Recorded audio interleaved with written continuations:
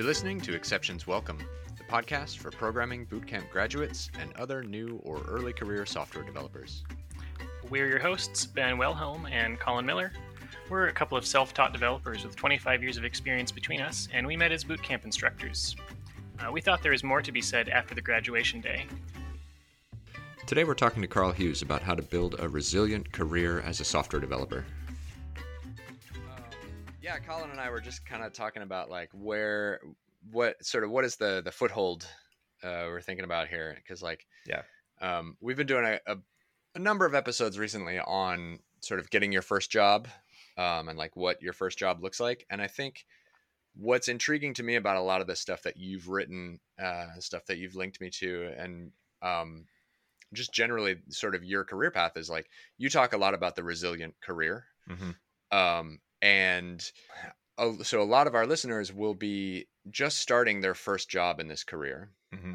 as software engineers, and may have an idea of sort of what the straight and narrow is for that career, where they're headed, what they're going to do. They might think, they probably have a lot of ideas, or maybe they have no ideas. They don't know what the future holds or have any vision of like how a career unfolds over a couple of decades in this industry. And I really like sort of your take on it, which seems to, I'm going to paraphrase a lot of the things that you've written, and you tell me if I'm doing them justice, but seems to be to collect a number of skills and do things that interest you. Yeah, I love that. That's a really concise way to put it. I gotta admit, Ben. So totally agree. So here's the problem with the way a lot of people approach a career in engineering. They get out of a boot camp and maybe they don't, or college, and they maybe don't know exactly what they want to do. And that's fine. A lot of people don't. But instead of figuring out, like trying out several things in a like disciplined way to figure out what it is they want to do, what they like, what resonates with them, they just sit in a job, they make okay money. 3 years later, they move on to another job, they make slightly better money, and they chase like the next dollar raise. That is by far the least fulfilling way to grow a career. And I mean, now maybe there's a small subset of people that really do like making more money is like a game to them and that's what they want to do, but you shouldn't work in engineering. You should go work in finance because you'll make a shitload more money. So like, it's stupid to be in engineering and think that I'm doing this just for the money. Now, money is great. Like there's a great baseline pay in our field, which is awesome. But if you're not chasing something creative and interesting and challenging to you, then you're just going to be like completely unsatisfied in every role you take. So I think a lot of people in bootcamp grads, maybe they don't have the confidence when they first get out of bootcamp, which again, totally understand. And so they just think, well, I'll just take whatever job people hand to me and I'll move on to the next thing and the next thing. But like, you got to have some purpose, like you got to move forward towards a goal. And like, so a couple things that I always tell people is like, read stories of people's real career paths who are successful. And they're almost always these weird meandering things. There's the guy who created Dilbert, who writes a couple books, Scott Adams. And one of my favorites is How to Fail at Everything and Still Win Big. And in it, he talks about this intersection of skills. So he's a cartoonist, right? But he didn't start off that way. He was working in business at banks. And every night he would go home and he'd draw his Dilbert comics, and he did that for years. He was actually moonlighting Dilbert like up through the 90s. And it was like a very popular comic, but like it was what he kind of realized about himself was that he was this unique mix of business, tech, and drawing skills that very few people had and put in practice. And once he realized that and he started like doubling down on that and just being like, I'm the guy who does that, like he started getting paid to speak at different gigs and kind of made a living off of the comics eventually. And so anyway, I think those kinds of stories are super interesting to me because it's these people chasing these really weird combinations of skills. I love that. I actually think that in some ways a bootcamp grad often has a leg up in terms of having already done something different in their for a career. Absolutely. And is now deciding to collect engineering as another skill. And so I've seen a number of grads sort of go off and find jobs that are like, oh, of course that's where you ended up. And you can kind of see that they are they're definitely have their foot in something fulfilling already from day one. I have some strong opinions about where boot camp grads come from and the importance of that when they think about what they take as their career path. So I think all too often when I talk with a lot of boot camp grads, and I know y'all both have been way more involved than but I used to do a lot of guest speaking at boot camps and mock interviews. And so I've gotten to know a lot of them. And one thing I noticed is a lot of times they sort of put themselves out there as, well, I just want any job that I can find. And I totally understand the fear, the insecurity, the reason that people do that. But the ones that end up getting really interesting, good jobs, like you kind of hinted at there, Ben, are the ones who pursue one really specific, like narrow thing for a while. And they just say, okay, I'm going to spend the next 3 to 6 months trying to get a job doing this one really specific thing or what have you. And they end up finding something, even if it's not that exact dream job, they find something tangential to it that gets them, one step closer to that. So being intentional is super important. And fortunately, boot camp grads often come with enough, I'll call it like life experience maybe, that they kind of know what they do and don't like about a career. And they can kind of like direct themselves a little better. Whereas a new college grad, they have no freaking idea. I mean, my first internship, I remember having no idea what it was really going to be like in the real world. So use that career experience, but also use sort of the industries you've already got experience in, or maybe it's some of the like life experience you have that is unique to you that not any college grad can replicate. Do you have any like examples of like what those are? There like specific technologies, specific industries that engineering is in support of, or like specific ways of self-improvement after graduating? So you're asking about like ways to kind of drive yourself towards a specific career path, or you're asking about what those career paths are? Yeah, I'm kind of just or if there are any examples. I'm having a hard time like getting like an exact handle on like what that would look like, or maybe thinking if I'm listening to this, what question do I ask myself to know, am I doing that, if that sounds good, but I don't quite have like a handle for like what exactly should I be doing. Right. Yeah. So a lot of there's a mix of, I've met so many different backgrounds from boot camps. It's hard to generalize, but maybe a couple stories would be helpful. So, for example, a woman I hired at my last job, she had a background in women's studies. And she was super into social justice and social good organizations. So organizations that were doing something positive in the world. So she kind of narrowed during her job search. She narrowed herself down to like 5 or 10 companies in Chicago. I mean, the list was ridiculously small, whereas most bootcamp grads are applying to hundreds and hundreds of jobs. She picked those 5.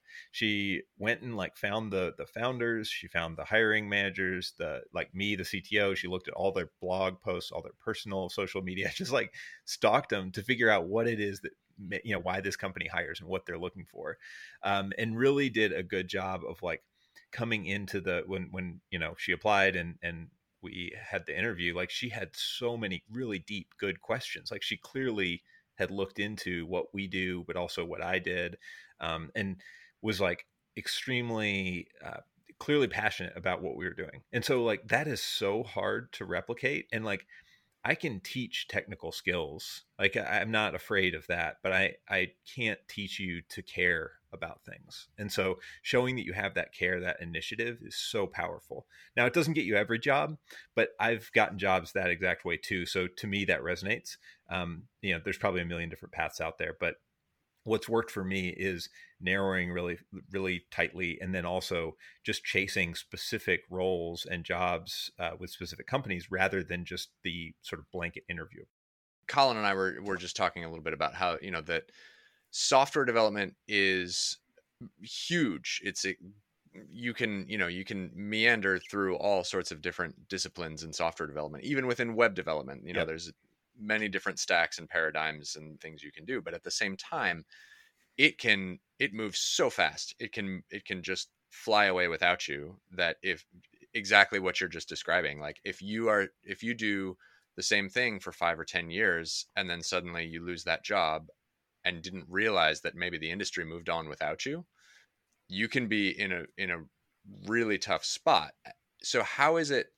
I think that many newly minted software engineers just starting their career, I think there can oftentimes be a feeling of like, I've made it. Here I am in a secure growth industry. I'm good, Right. good for a few decades. Yep.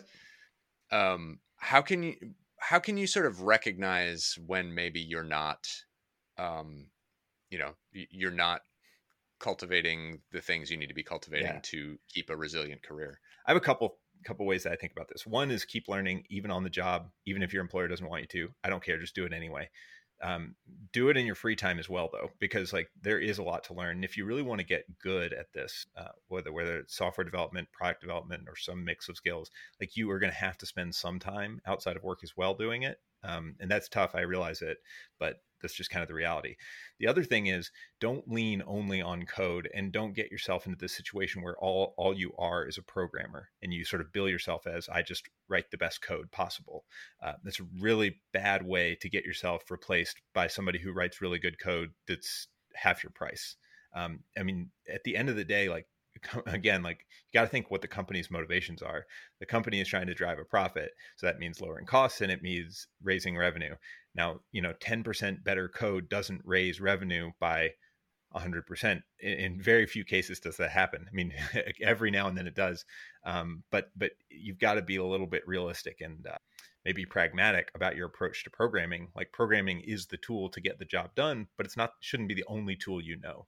It feels like this advice will not work for everyone, in that there's a lot of jobs where you can't learn on the job. Like if my job is to like work on the assembly line, like I can't get that. And I wonder about someone who's listening to this advice and says, it sounds great, but like I can't, like I am in this place where I don't feel like I have the like just leave that job kind of thing. I think the reality is like everybody today is a freelancer, whether they know it or not. And the more you embrace that freelancer mentality and try to make yourself unique, the more likely you are to stay resilient throughout your career. So I get that it's going to be like, this is a mindset shift. I think a lot of that is sort of the fear that they need the job more than the job needs them. And I think it's really dangerous to stay in that for very long. I mean, at some point you're going to have to figure out how to break out of that. Whether that means like making yourself more and more valuable through skills or skill stacking or some combination of your network and skills.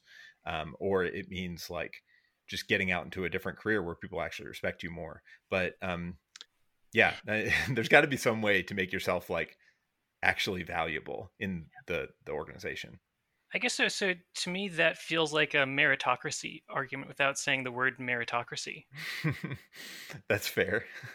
And so I wonder, like, as my understanding is that notion takes on a lot of criticism on the notion that it would suggest that this type of hard work would be rewarded equally, regardless of who undertakes it.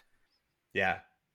Well, let's just throw this a whole nother way, because you brought this up, and I think this is the best counter to what I'm saying, is that I am a like privileged white dude in an industry run by privileged white dudes. So take this like whole caveat into the argument. It's like, maybe it's easier for me to go out and network and meet people and build trust quickly because I look like the people who are supposed to be doing this.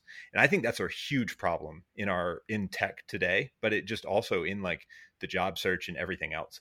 As soon as people see you, they judge you based on whatever their presuppositions are, but also like there's whole societal like structures in place to keep people where they're quote unquote supposed to be. So yeah, I mean, I don't know what this is like a whole nother conversation, but I enjoy it, and I'm happy to get into that too.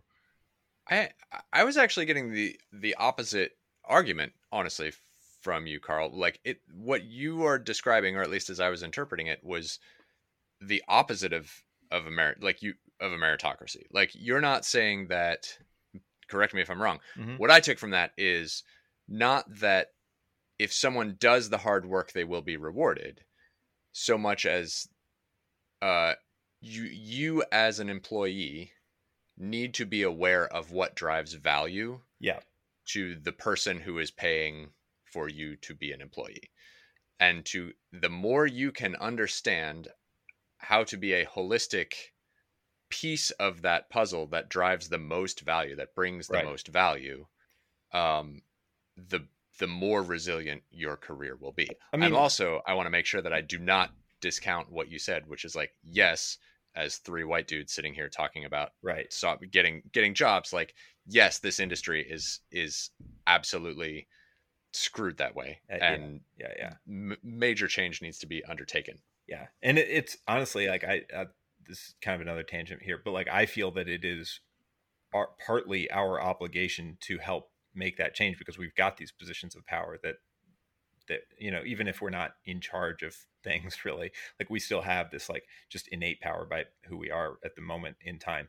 So anyway, yeah, so meritocracy, maybe we could kind of like back up and just kind of define what that means. Like, if to me, like if the employer says like, you will get ahead if you follow these rules and do these checklists every day, as the employee, I feel like you have to call into question whether that's really best for you or if that's just best for the employer. And I don't believe that if you just do what's best for the employer, you will continue to be rewarded.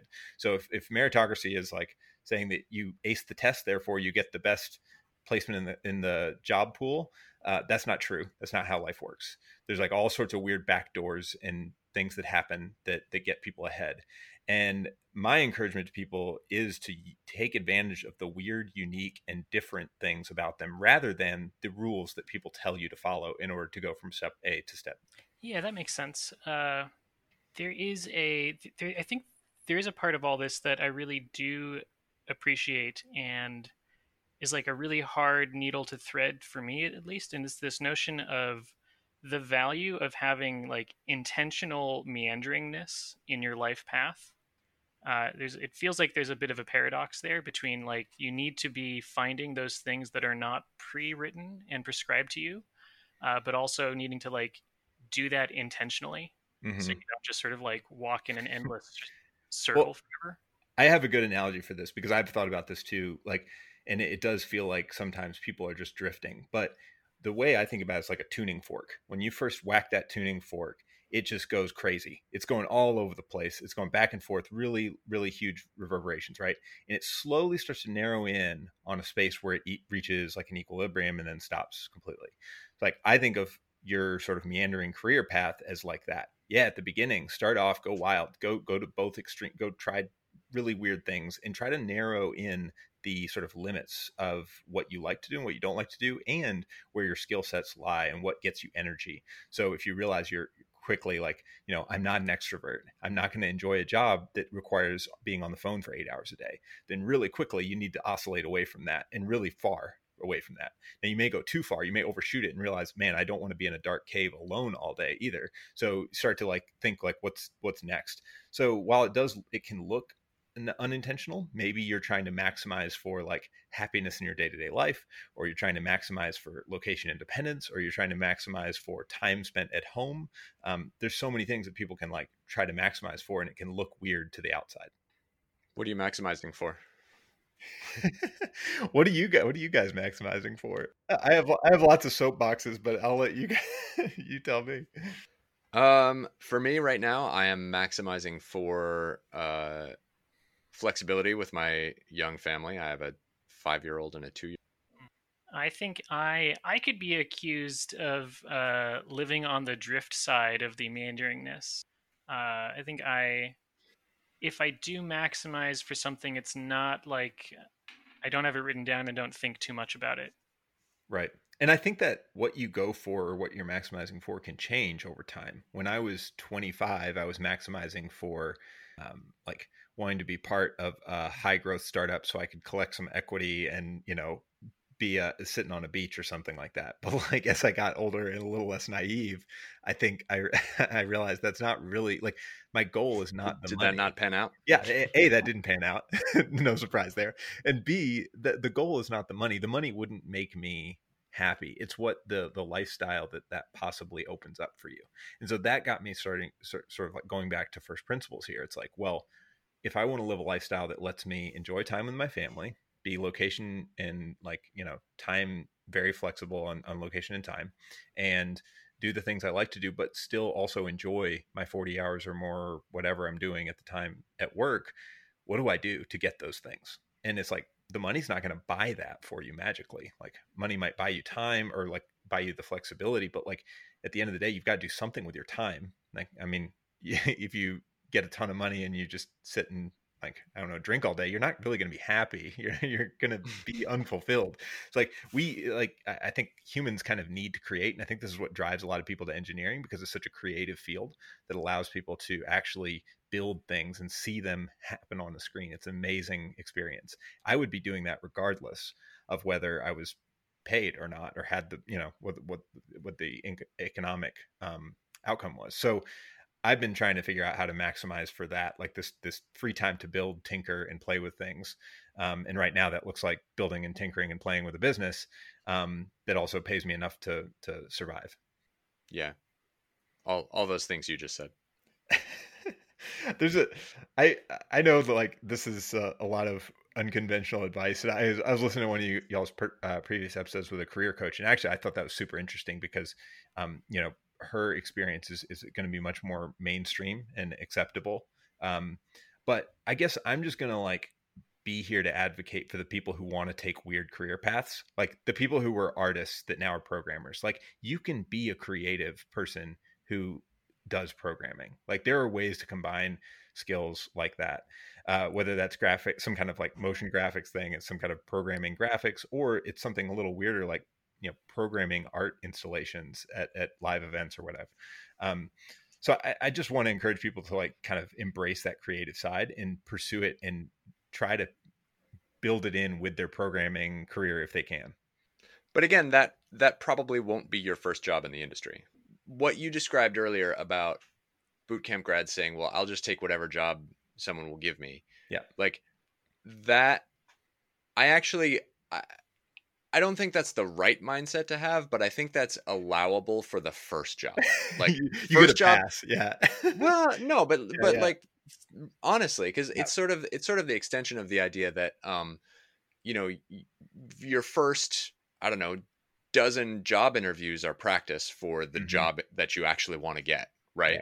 So go and get a bunch of interviews for companies that you could care less about, so that you're good at interviewing by the time the job that comes around right offers you an interview. I feel the same way sort of about, like, I don't think you should just settle for the first job that you get, but I also think there's nothing wrong with, if you get a job offer and you're like, yeah, it's good enough, there's nothing wrong with taking that as your first job, knowing that, well, I'll see what this is about. I'll learn some stuff. And as long as you recognize that you are still on the trajectory of growth, you are still able to command your path. Like, now you've got that foothold. Now you are going, like, you are growing professionally now. Yep. And so if you can command that growth and the direction of that growth, I think it's perfectly fine for that first job to be like, oh, I just need to understand how web development works. Yeah. Yeah, I agree. I do agree. I'm getting probably ahead of myself by jumping into like doing all the wild things, but I'll kind of also play devil's advocate for myself here. Like, I do think that it's interesting how much time what's interesting to me is how much time new bootcamp grads spend practicing for something that they dread, don't ever want to do, and by sort of doing, they prove that to the company that they are really good at following instructions. And that's job interviews, whiteboarding, all that bullshit. Like, to me, the more you are investing time getting good at that, the less you are like sort of blazing your own path. And so I'll just give you the alternative way to do this. Instead of spending your first 120 hours or whatever you do prepping for job interviews and whiteboarding things and all that, what if you got really good at building some kind of unique, weird project? You just went down this project rabbit hole and just did it. And it was really cool and weird and unique and interesting. And then you found a company that needed something like that, and you sold yourself as a consultant who does that one really specific thing. Or you said, I'm just going to, freelance for you. I'll do this for really cheap because I want to build my expertise. Like, that's the way I got my first job out of college. Like, it wasn't I built a campus blog. Some other company that had a campus blog wanted to like have someone to manage it, and they hired me to do it and then also write all the programming for it. It's like there are weird jobs out there. I had no job interview. They just hired me as a freelancer, and when they trusted me enough, they pulled me in full time. So I guess like the world is a lot bigger than people realize, and there are a lot of weird paths that don't get advertised to bootcamp grads. So I'll just like, again, I know this is not typical. I know this is like results not typical, big asterisks, like past performance does not indicate future results, whatever. But like, don't be afraid to go outside of the box that people tell you to stay in. I agree with that sentiment 100%. Don't be afraid to whether it's realistic go or outside not. of that Yeah, box. okay. But I think that it is for 90 plus % of new bootcamp grads, it is not a realistic or even responsible bit of advice to say That's fair. Just go figure it out and sell yourself as a freelancer. Right. Yeah.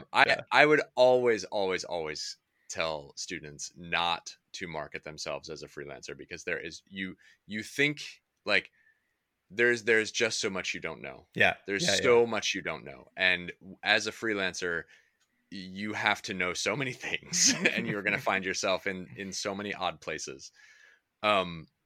Yeah, I think I think that I agree with your advice, but time shifted 1 to 2 jobs down the career path. Mm-hmm. That's fair. I think so. Here's the way I would maybe think about it is like, it depends on maybe your confidence level at that moment. And so, I'll admit that if you're just graduating from a boot camp, like I was just graduating from college without even a degree in programming and trying to sell myself as a freelance developer / blog manager, like I obviously had a lot of misplaced confidence. Like I was not good at that job, and I probably shouldn't have gotten it. Now, it's sort of like if you come out of a boot camp and you feel like you really do get something, you really are good at something, and you have enough confidence, you might be able to do it. Now, whether you're good at it, whether you fail or whatever, you're going to learn a lot by like failing up, rather than just sort of like accepting that this is impossible for me. So I don't know. I guess again, like this advice is only going to appeal to like a 5% of people or less, but I like to throw it out there because the unconventional paths don't get talked about. And the other thing too is like, I think this is kind of related, but a lot of people coming out of boot camp like sort of have in their mind that they must be a software developer. And I don't think that that's necessarily true either. I mean, there's a lot of career paths that are tangential to software development that are great career paths that might actually be a better fit, whether that's something like developer marketing or developer relations. It's something like being a project manager, or it's something like DevOps and sysadmin stuff. Like there's all these paths out there that people don't realize. And so they just sort of like throw themselves out there as I'm just a software engineer who just graduated from a boot camp, rather than trying to get into one of these like weird fields that just doesn't have the competition that the entry-level software engineering field does. Yeah. I mean, can you talk a little more about that? Some of the positions that where either like a modicum of engineering knowledge without a ton of experience, or just some knowledge without a ton of passion behind it, where you actually really want to be doing something else. Like where might you be set up well to go looking for other career paths? Yeah. I mean, so there's a few different angles you could go here. Thinking about it more broadly, the problems that programmers solve are often just like optimization problems. We're basically trying to get money in faster, more efficiently, or trying to, move things around faster, data around faster. And what's interesting is a lot of that stuff can be done by software and doesn't have to be written in custom code. So you think about a path like, what if you got really good at writing, Zapier automations? And a lot of software developers are going to go, "Ugh, that's so beneath me. This isn't real coding. This isn't programming. It's not, not good enough." But if you solve business problems by writing Zapier automations, and Zapier is a tool that you can just like, is a GUI kind of based tool for automating lots of different things.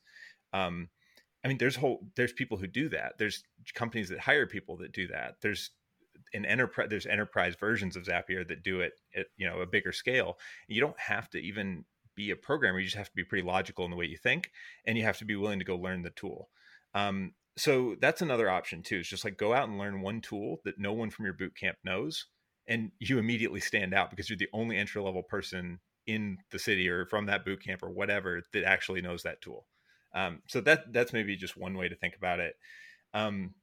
There's also kind of combining like your previous career path, whether it's something like in customer support or service, or some kind of like maybe you had some kind of sales or people facing job. Like, could you combine that with engineering and be like a sales engineer or something like that? I mean, that's a huge path, and you can actually make more money doing that than you can as a software developer in a lot of companies.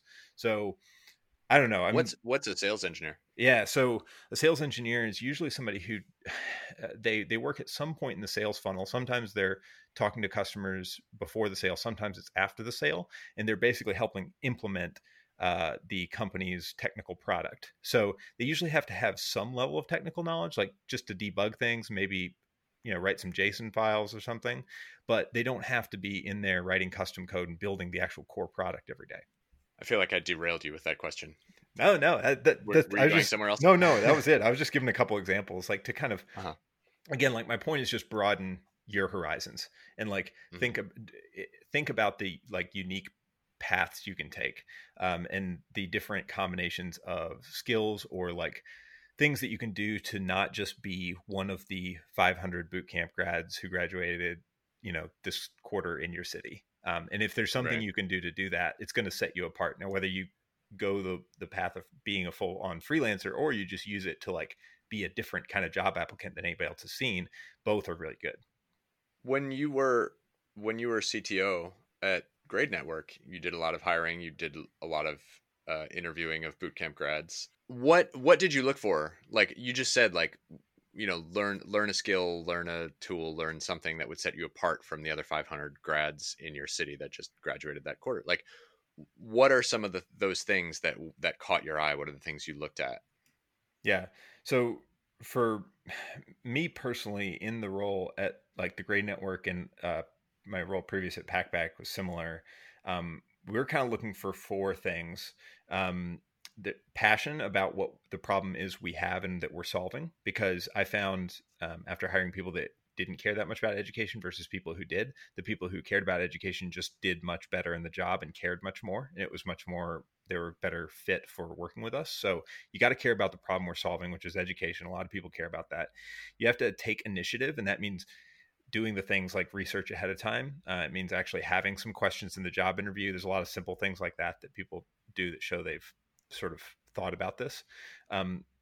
Throughout the whole process, they have to show reliability, and that's like actually showing up at the right time and places, and answering phone calls, all that stuff. That's just, again, it should be table stakes, but you'd be surprised. Like probably 25% of the people I interviewed didn't hit this, and it's just like such an easy win. So it's too bad. But yeah, I mean, it's just be on time, people. Yeah, be on time. Like, and these are pretty conventional like interview like criteria. So like this isn't even that weird compared to the rest of what I've been talking about. And then the last one is like technical competency, and that can take a lot of different forms. Usually I tend to like working with people who are just curious and want to build knowledge rather than people who think they know everything.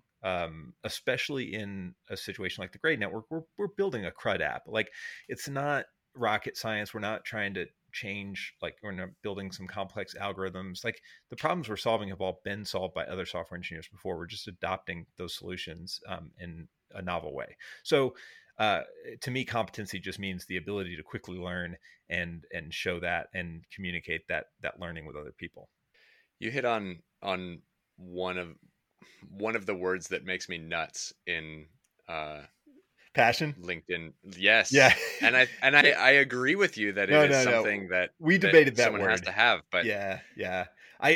We were actually we were on the fence. Like actually right before we made our last hire, we were like, yeah, this word kind of sucks. I don't know that we want to call it passion anymore, but yeah. I mean, the difference is like, yes, I want someone to be, maybe investment is a better word, but like I want someone to be invested in solving the problem that we are solving. But so often I see LinkedIn profiles or cover letters or resumes that start with, I'm a passionate developer and I know I know these technologies. It's like, passionate about what? Yeah. No, Like, In other fields, that might just be called professionalism. yeah, exactly. yeah, right. Why does programming feel this need to like reinvent vocabulary that maybe already exists? Yeah. To me, it was exactly what you said, Ben, which is like interest in the problem domain that we're solving Mhm. for. It was not so much like I'm a passionate programmer. That's not really. I don't think that's a thing.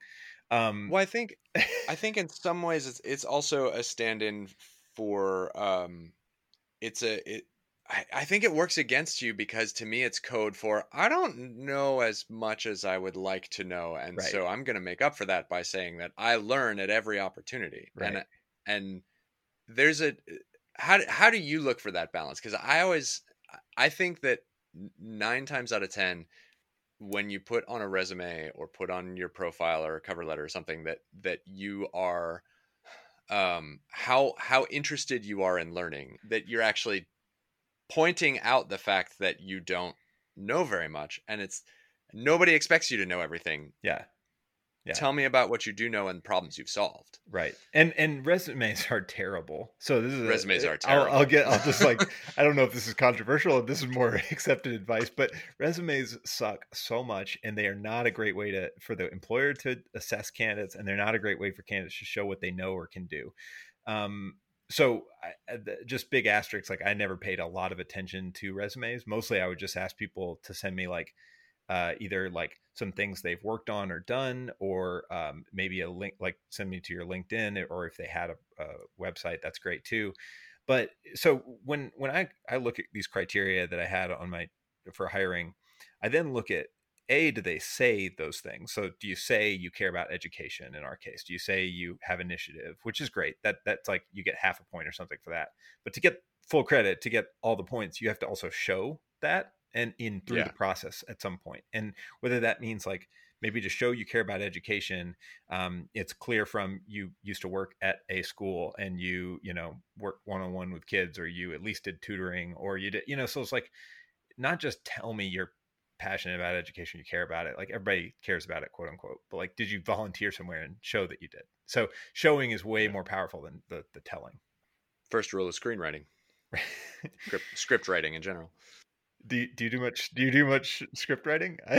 Well, I don't, but I am I mean, my previous career was in theater, so I was a lighting designer, as some people know. So you're close to the scripts, whether you're I was close to scripts. Yeah. Yes, I've worked on a lot of original works, and yeah, like that's something that writers say, like, show me, don't tell me. What was your favorite? Oh boy. Or you don't have to pick a favorite. You can just say like, what was one that stood out to you for some reason? Well, probably The Last Defender it was actually an escape room, but it was made by a theater company.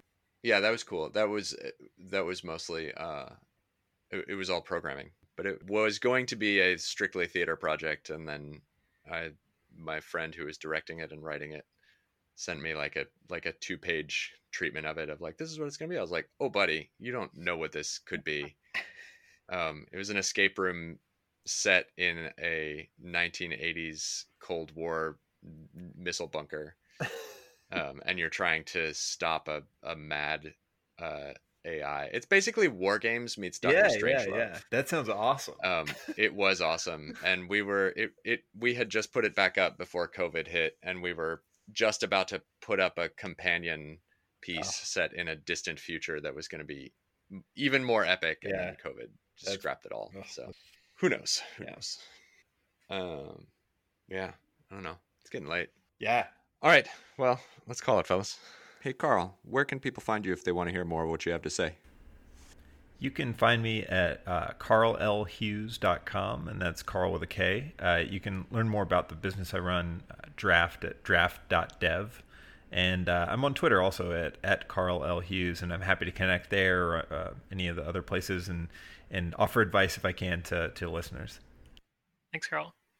You've been quiet there, Colin. Do you have any parting words? I think, like, in principle, like, I also, like, I was definitely challenging in this interview, but I think there is high reward if you can find a way to make this work. I think I also have like a bizarre background and have found ways to like find my next steps by incorporating parts of myself that are not in the job description. So like my thoughts would be like fight tooth and nail to make this kind of thing work for you.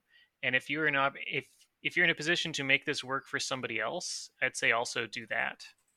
Oh yeah, I Like like that.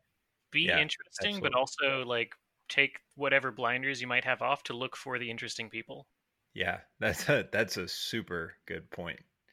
I'm glad Ben asked you for closing comments because that I love that. most of my sage life advice I get from Colin. So